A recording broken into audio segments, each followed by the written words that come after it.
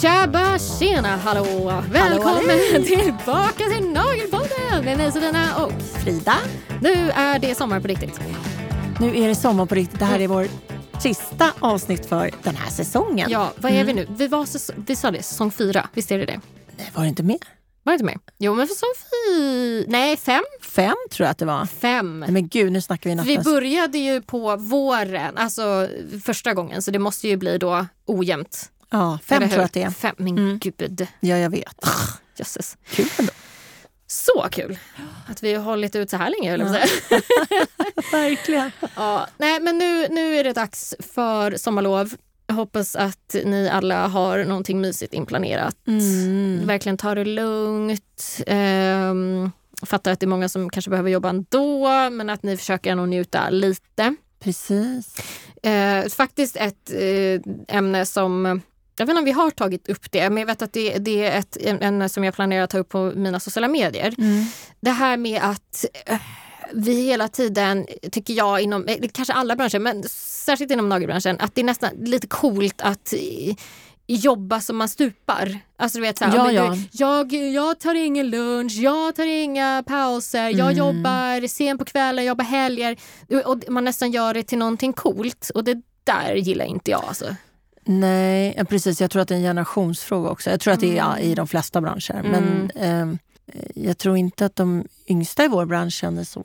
Nej, kanske inte. Då blir det nästan åt andra hållet. Att man är väldigt efterkännande. Och, alla gör väl som de vill. Men absolut, man ska väl ha lunch och semester. Ja, men jag tycker... För att göra så bra som möjligt när man väl jobbar sen. Ja, nej, men jag tycker det har blivit... Jag tycker det är tråkigt att det är nästan som att så här, man skryter med att man inte tar hand om sitt välmående. Det gillar inte jag. Nej, det är tråkigt. Så att jag tycker vi bryter det. Och tar hand om vårt välmående. Precis, för det är liksom det nya inne. Att ta hand om sig själv. Det är det nya, inte ta lunch. Jag tar hand om sig själv. Ja, just det. Jag tänker lapa sol i alla fall. Ja, nice. Ja, jag ser fram emot landet jättemycket. Jag ska bara ligga på altanen också. Och jag ser fram emot USA. Ja. 3 veckors semester. Det lär vara så varmt. Ja, det lär det vara. Ja. Men det gör inget. Vi har AC. Nej, men jag tänker, och jag har förstått att Las Vegas har liksom skapat gångar inomhus för att man ska klara av att vara i öknen överhuvudtaget. Det är så, ja. Men jag tänker också efter en period som vi nu avslutar med total högsäsong ute på alla salonger. Med skolavslutningar och bröllop och midsommar och allt vad det är. Vi har ju säkert ni där ute också formligen jobbat utan lunch nu. Det är säkert de 3 veckor i alla fall. För att få in så mycket stålars som möjligt till ledigheterna. Man ska ju också ha råd att vara ledig, såklart. Så tror jag att det här blir en härlig sommar. Ja, men det tror jag också. Hoppas på mycket sol. Och se om det blir lite bada också. Ja, bada. Picknickar är mysigt. Det är mysigt. Ja. Just det, du ska ju till Vegas också. Ja, det ska jag. Har du varit där? Nej. Det är första gången? Ja. Oj. Jag har också hört talas om att det finns massa coola mässor både i LA och Vegas. Ja. De har ju aldrig varit på heller. Nej, i Vegas den har jag varit på flera år. Den är okej. Den är inte den största, vackraste och bästa liksom, men den är helt okej. Den är faktiskt en av de mindre, skulle jag säga. Fast i svenska mått är den ju det är det jag menar. Det beror liksom på vad man mäter med. Men mäter man i amerikanska mått så är det inte en av de största. Nej.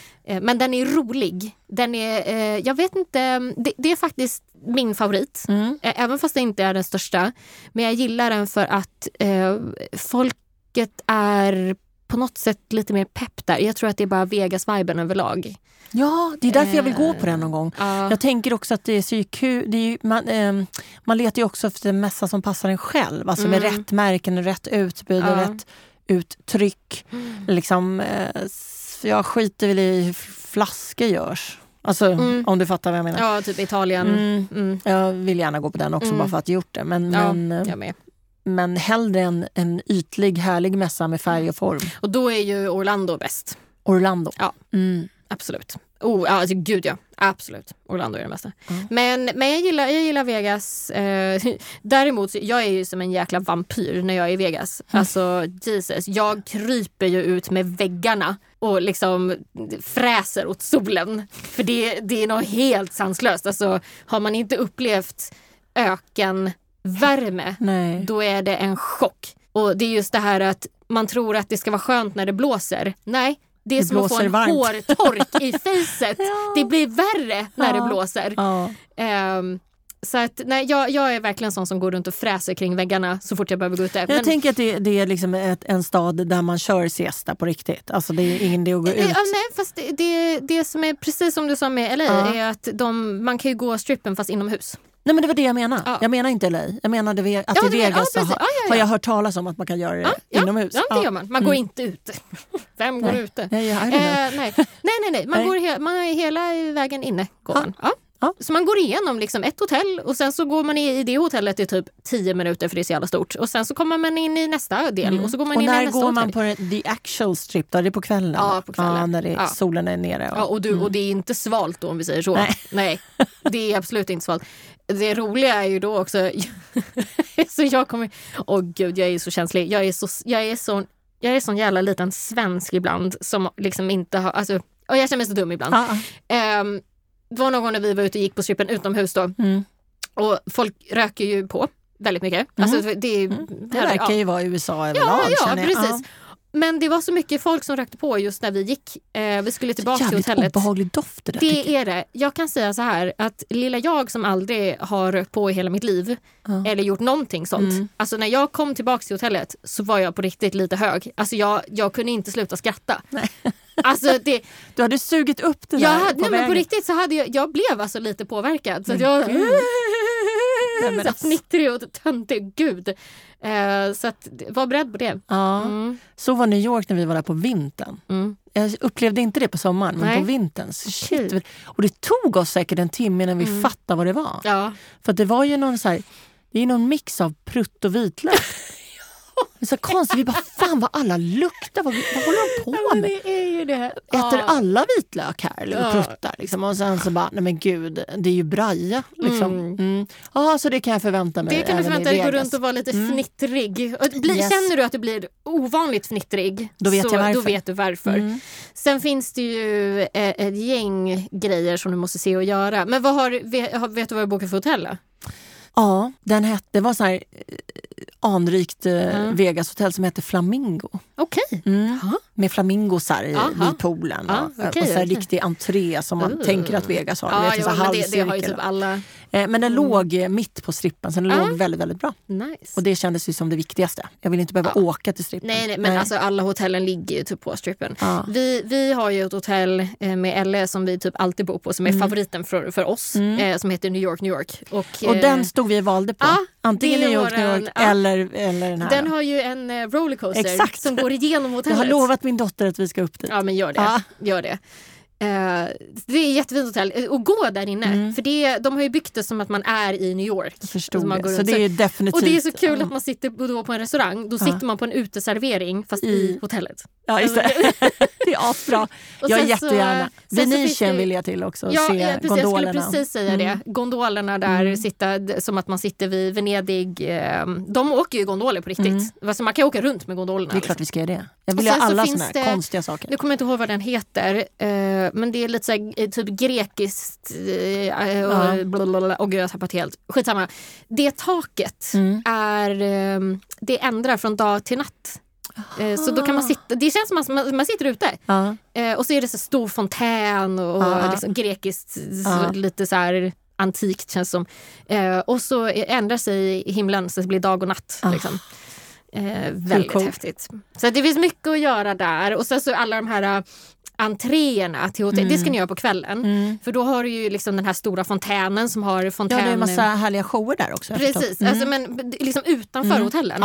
Så nu har jag verkligen tappat varenda jäkla namn på alla hotell. Men det har ju den här jättekända klassiska fontänen som gör ett spel liksom. Och sen har du vulkanen som sprutar hejvilt, höll jag på att säga. Och vad har vi mer? Ja, men det finns ju massa sådana som du måste åka och kolla på. Så just bara framsidan på hotellen. Vilket jag tänker att jag ska sova så lite som möjligt. Ja, gör det. Jag kan sova sen. Gud, i det andra huset som vi bor i. Ja, men absolut. Vi kör ju 2 nätter bara i Vegas. Så man försöker väl maxa det då. Ja, men jag tycker inte att det behövs kanske så mycket mer egentligen. Men nu pratar du med Pippi Långstrump. Jag är liksom en Duracell-kanin. Jag har inga problem. Men jag freser ju med folk som tycker att det där är lite jobbigt ibland. Kan vi inte bara ta sovmorgon? Jag bara, nej, för fan, vi ska ut. Ja. Så brukar jag väl få med mig min stackars svägerska som hakar på. Då. Ja. Men resten av familjen kanske inte vill absolut se göra saker, men kanske inte samma speed. Nej. Så är det. Ja, men det kommer att få jättekul där. Ja. Och som sagt, man kan verkligen gå inomhus. Det roliga, en grej som jag aldrig hade upplevt tidigare när jag var där, det var ju att istället för men som i Sverige, då har vi ju sån här värme, infravärme, eller liksom så här stolpar som utsänder värme, vad kallas. Gud, jag tappar alla ord nu. Men det är väl infravärme? Sådana i alla fall, typ infravärme. De har ju det fast tvärtom. De har ju stolpar, ja men typ, fast de har stolpar som sprutar ut vattenånga, kall vattenånga. Så istället för värme så är vattenånga, så står man runt om så är det svalare. Det blir svalare. Det var ju smart. Ja. Men det här är ju lite kul ämne. Jag tänker att alla kanske inte... Alltså jag tror att folk kommer åka till Grekland i år, eller hur? Och jag tror att folk kommer åka till Spanien. Har du varit mycket i de länderna? Eller? Grekland har jag varit en del i. Jag och Christian har ju kärat ner oss i Skiathos. Älskar. Sen har jag varit på, och nu är inte det, men Cypern. Men men lite så här klassiska Kreta, sånt liksom. Vi har också varit mycket i Grekland, men nu var det faktiskt länge sedan. Vi tänkte vi skulle köra det nästa år. Spanien är ju många som åker till. Alltså både Marbella men också de vanliga Palma och hela den grejen, såklart. Jag tänker i Sverige då, brukar du semestra i Sverige? Ja, alltså på landet. Ja, men utanför ditt eget landsting. Nej, jag vill det mer, tror jag faktiskt. Det hade varit kul. Jag har ju velat göra sån här glamping skitlänge. Har du gjort det? Ja, jag tänkte precis berätta om det. Nej, men alltså, eftersom jag är lite otålig så tog vi ju tillfället i akt under coronan att liksom så här, men vi får köra i Sverige då. Och då gjorde vi faktiskt en sån där och drog till Leksand. Och Leksands camping har glamping. Ja, och sen finns ju deras, de har som ett vattenland-greja också där i samband med det. Så det var ju perfekt för kidsen. Då bodde vi alltså 2 nätter där i såna här jättetält då. Där de har liksom, när man går in i tält, den står liksom på en egen liten avsats, man har som en egen liten uteplats. Och så går man in och då är det en kristallkrona i taket, det är heltäckningsmatta. Och det här är ju då ett tält. Det är tält. För er som inte har hört talas om glamping. Heltäckningsmatta, ja precis. Glamorous camping är det ju. Precis. Med liksom bord och kylskåp och allt möjligt där inne. Och sen är det då 2 sovrum, alltså ytterligare rum i tältet. Nej, men som man går in i tältet. med riktiga sängar. Och lakan och så. Så det var ju hur härligt som helst. Det var första gången jag tyckte att det var mysigt att tälta. Enda minus då. Du har ju fortfarande ingen egen toalett. Nej. Du måste ju fortfarande gå ut och dela. Nu hade ju de specifika toaletter som var bara för glampinggästerna. Men det var ju fortfarande 5 tält som delade på en. Ja.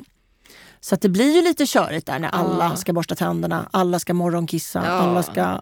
Så det är väl inte så lyxigt. Jag tänker så här, om man kunde hitta en som hade, varje tält hade en egen. Ja. Det hade varit lyxigt, eller hur? Och sen är det ju fortfarande lyhört. Så bor du bredvid barnfamiljen med 2-åringar så är det någon som rör på sig klockan 5 på morgonen. Just Så öronproppar är väl ett tips. Men i övrigt så absolut, jag rekommenderar det. Det var skitkul att göra det. Roligt. Fick ni så här när de kommer med frukost dit då? Eller fick ni liksom Nej, vi gjorde inte det. Man kunde beställa det, men vi valde att göra egen frukost. Det fanns ju kylskåp och allting där.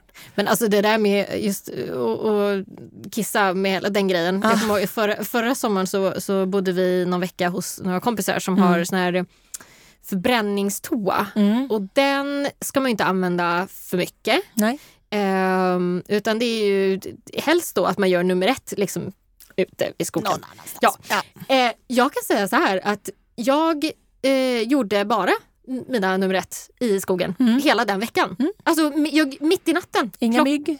Jo, jag fick några byggbett på rumpan. Men det gick bra. Det gick bra ändå. Nej, men jag kan säga, mitt i natten 3:00 gick ut och satte mig utanför. Ja, här sitter jag.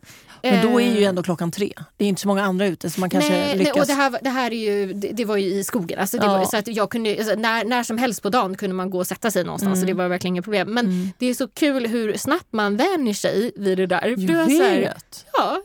Det här gick ju bra. Ja, och så går man runt i klänning och det är så hur lätt som helst.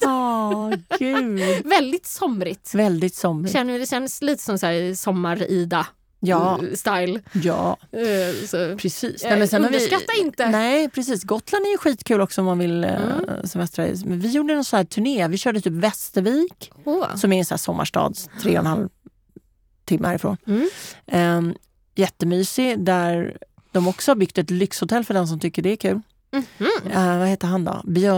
Abba Björn. Han och hans dotter har byggt det där. Eftersom han är från Västervik. Så det var ju coolt, de har bra restauranger också.